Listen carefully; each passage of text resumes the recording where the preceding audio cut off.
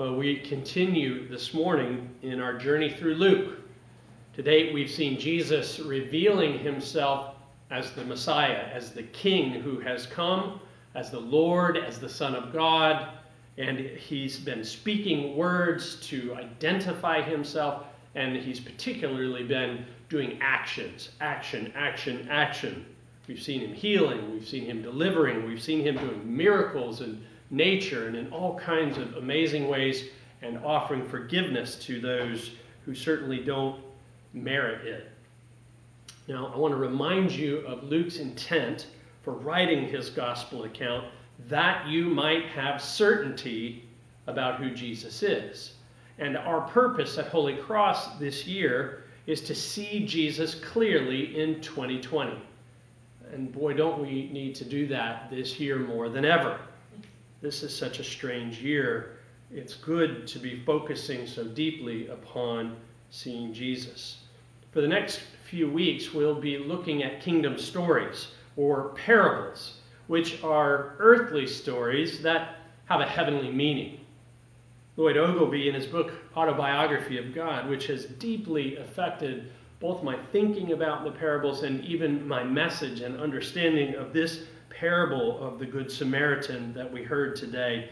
Well, Lloyd Ogilvie says that parables are God's own story about himself that are told in ways that we can comprehend.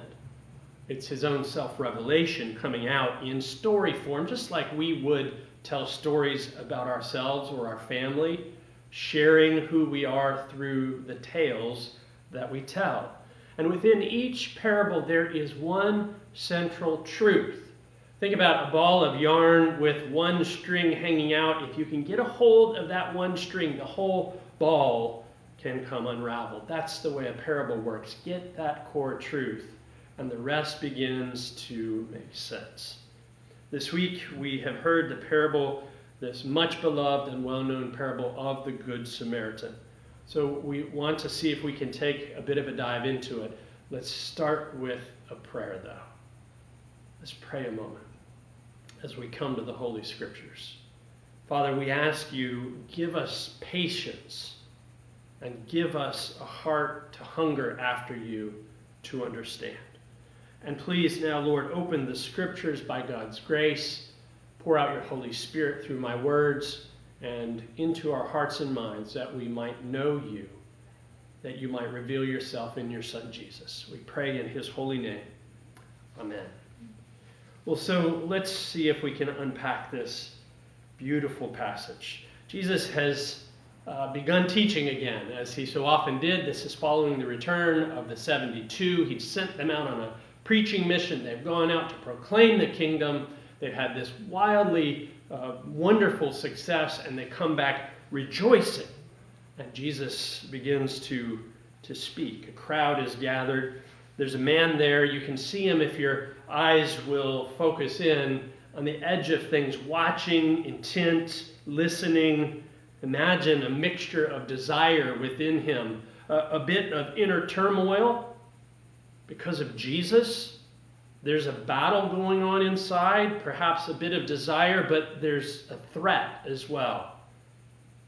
Excitement and threat all mixed into one, as so often happens when people get around the Lord. This man is identified by our text as a religious lawyer, an expert in the Mosaic law. You got to see him. You got to get him in your sight. He's crisp. There he is. He's proper. There's an officialness about him. He's wearing robes, but he is ramrod straight. Probably like they teach our singers when they need to get down there and get their diaphragm going, just straight as can be. Meticulous in his dress, in his manner, in his bearing, in his life, formidable, intense, and purposeful.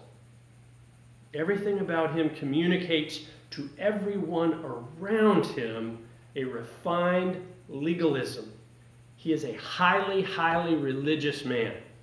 And in accordance with religious tradition, he would have had a phylactery upon his forehead. This was a calfskin box that would be tightly bound to the head with leather thongs. And it symbolized to everyone around his orthodoxy, and his commitment to upholding God's words above all else, to staying pure above all else, to doing what God wants above all else. Now, this whole phylactery thing has a background, of course, in the Scriptures, coming to the Jewish people from Exodus 13. God had told his people upon delivering them out of Egypt that he wanted them to remember what he had done for them. He brought them out of Egypt, so therefore keep a sign on your foreheads. Then later in Deuteronomy 6, following the summary of the law, what's known as the Shema, these words are heard. And these words, the words of the law that I command you today, shall be on your heart. You shall teach them diligently to your children, shall talk to them when you sit in your house and when you walk by the way, when you lie down and when you rise. You shall bind them as a sign on your hand, and they shall be as frontlets between your eyes. So that's where this idea of a phylactery originated. And the Jews would write passages of Scripture on small pieces of parchment, put those in the box so that they literally had God's word on their mind. And they carried it around in front of them so that they never forgot.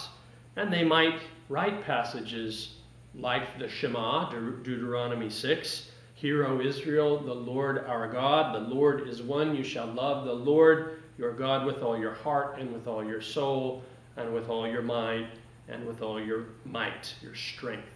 You might even write Leviticus 19:18, which called for love for neighbor as oneself. So that's the setting, this man, this religious lawyer who begins to engage Jesus with a question that sounds to me highly prepared and even challenging. The text says in verse 25, a lawyer stood up to put Jesus to the test. And there's your clue about his motives. He wants to find out, does Jesus pass muster? Does he cut the mustard, if you will? Will Jesus answer correctly? Does he know what's right and what's true? Teacher, the man asks, what shall I do to inherit eternal life? He's looking for a debate. He's a lawyer. He wants to argue. Perhaps an opportunity to show Jesus up in front of the crowds. But Jesus is never fooled, and he isn't here. And he won't be drawn into a needless argument. And what he does is he turns the man's question around on him. Verse 26, what is written in the law? How do you read it? What do you think? Jesus asks. It seems to me that Jesus probably knows the man wants to answer his own question. Verse 27, and he answered, you shall love the Lord your God with all your heart and soul and your strength and with all your mind, and your neighbor as yourself. Those are very possibly the very scriptures in his phylactery. And so Jesus responds, you're right. That's the right answer. You've answered correctly. Well done. Just do that and you will live. Now, Jesus knows, of course, that no one does that. Not fully. No one fully loves God. No one fully loves our neighbor as ourselves. Not continually, not entirely, not with a whole heart, not from the time of our birth to the time of our death, because we all have a problem within us called sin, which leads to selfishness, which leads to a lack of love of God and love for others. It makes us incapable of fully loving God and others. But Jesus is right. If you just do that, you will live. The lawyer is not looking for a quick answer. He didn't come to be dismissed. He came for a debate, and he intends to come out on top. Verse 29, but he, desiring to justify himself, said to Jesus, and who is my neighbor? I think there's a remarkable patience in Jesus. He doesn't whisper, oy vey, this guy's killing me. That might be what I would say, but not Jesus. But what he does is he reframes the question by telling a story that answers not the question the man asked, but the question the man should have asked. The man asked a qualifying and limiting question, who's my neighbor? Which means who's not my neighbor. The real question Jesus points to is, how shall I act as a neighbor? And that's when he tells the story of the man who is robbed and beaten and left for dead on that road from Jerusalem to Jericho. And all of Jesus' hearers knew exactly the road that he was talking about. It was a real road with a really bad reputation because it was a really dangerous road. If you don't know the geography of Jerusalem, it sits on a mountain, and there's a long road leading down from up high to down low. Jericho is down near the Jordan River. And in those days, there was a windy road with plenty of places that robbers would hide and often jump out and mug or kill passers-by. It was a bad place. The road was actually nicknamed the Bloody Way because it was very dangerous. So everybody knows what he's talking about. Everybody knows the story that he's telling. And of course, in the story first comes by the priest and then the Levite, a lay assistant who worked in the temple. And they both pass on by without stopping to help the man lying there on the road. Now put yourself in their shoes for a minute. It's a dangerous road. The criminals could still be around. They might get themselves killed trying to help this person, and you might hear them wondering, I don't like the looks of this. This is really not my issue. Besides, he's probably already dead. And if he is dead, I sure don't want to become ritually defiled by touching a dead body. And that's what the law said would happen. And I can't serve God if I'm ritually defiled by touching a dead body. And therefore, I need to pass on by to the other side. And somebody else will deal with this. There's a kind of justification going on within that allows them to look the other way and move on through. And besides, they'd be all off schedule, wouldn't they? You know, if you think about the lawyer and the crowd listening to Jesus, they're not expecting the first two guys to pass by.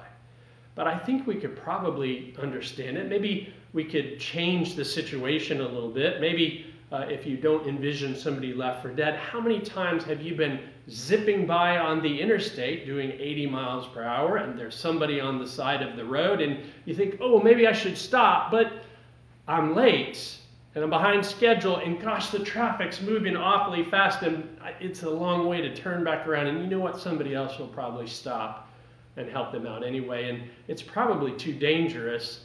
You see, we're not so far away from them, many of us perhaps.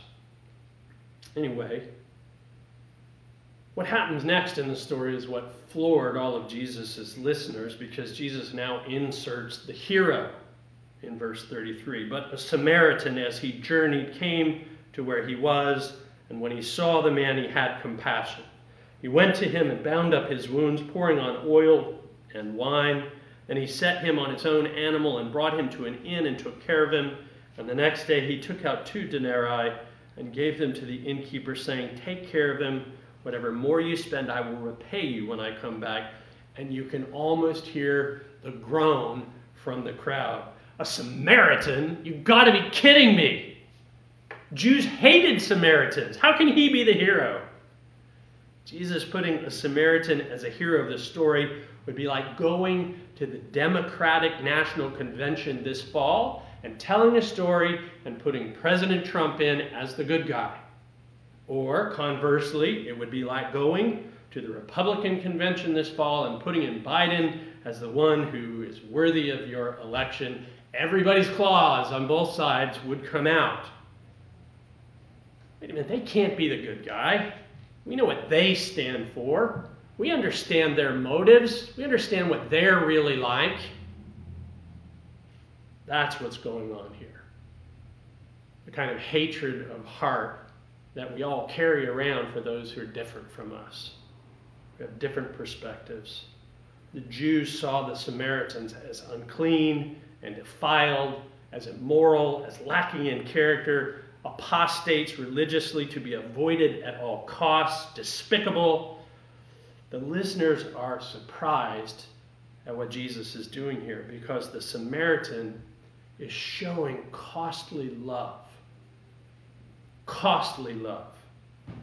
And the lawyer, of course, is now backed into a corner because Jesus asks him the question in verse 36, which of these 3 do you think proved to be a neighbor to the man who fell among the robbers. And the lawyer answered the one who showed him mercy. And Jesus said to him, you go and do likewise. It's brilliant. It's masterful. It's convicting. At least it is for me. Now, remember what I said at the beginning, that the parables are God's autobiography as told through Jesus. And they have a central truth that unfolds with all kinds of implications about God or about us or about living in God's kingdom as his citizens. And they're intended to be like a blazing revelation about God that then affects the way we live. Jesus is showing the lawyer and us through the Samaritan what God's love is like. It knows no boundaries. It is limitless. It is not for the worthy or the clean or the religious. It's for everyone who needs it. And we all need it. I need it. And you need it. And the people around you need to know the love of God in Jesus Christ. The Samaritan is intended to show us more than just human kindness in response to a need. The point of this story is that God's love isn't qualified or constricted by the rules of religion, as so many people would try to force God into. God's love isn't calculated or constrained. It isn't miserly. It isn't lacking. There is no limit. There is always more. And friends, Jesus himself is the Good Samaritan.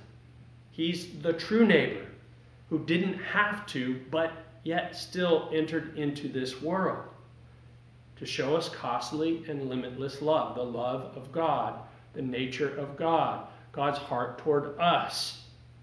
And the world he has come to save is a Jericho road of suffering and a Jericho road of wounding. And we have all been both those who suffer and those who have wounded.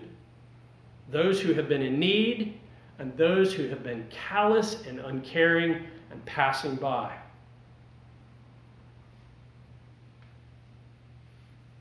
God's response to human need and to suffering is a costly self-giving. This is love. This is divine love. This is God's love.